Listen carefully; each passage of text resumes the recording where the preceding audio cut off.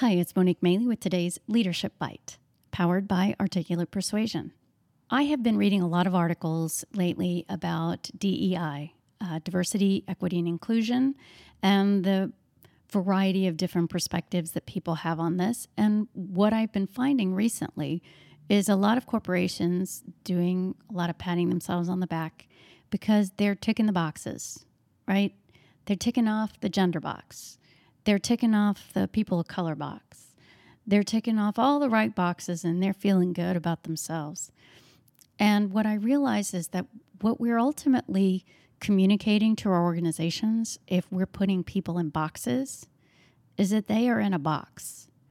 And that doesn't serve the purpose that a diverse organization should be focusing on.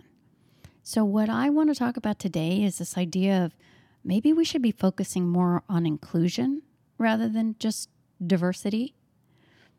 So what does that look like?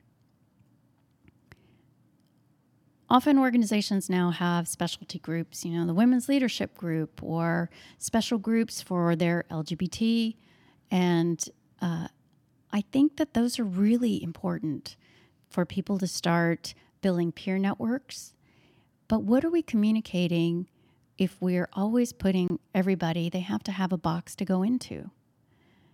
Whereas what if we can make everyone fit in the same room, in the same box, and still feel included?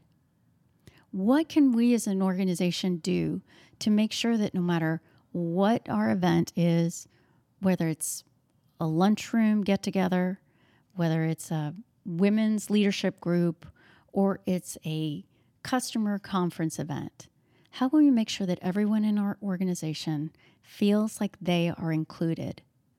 And what are we actually doing that is making them not feel included? What if we could fix that? What if we could really communicate to them that they are welcome and included and feel valued in every part of the organization and every situation? I think that would really change the focus of how we engage with our diverse workforce. And that can be everything from age to gender to background, the things we see and the things we don't see. If we can really focus on communicating inclusion rather than just diversity, maybe we'll stop feeling like we're having to put people in boxes and we can all live in one box together.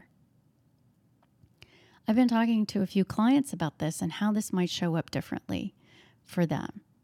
And I would like to ask you all to do the same. Let me know, what are you doing that's working in your organization to make people feel included? Maybe you're not feeling included in your organization. So I ask you to say, why? What is your organization not doing that is making you feel like you don't belong in the big box? If we start having those conversations, then I think we can really start moving the needle around diversity, equity, and especially inclusion. And that's today's Leadership Bite.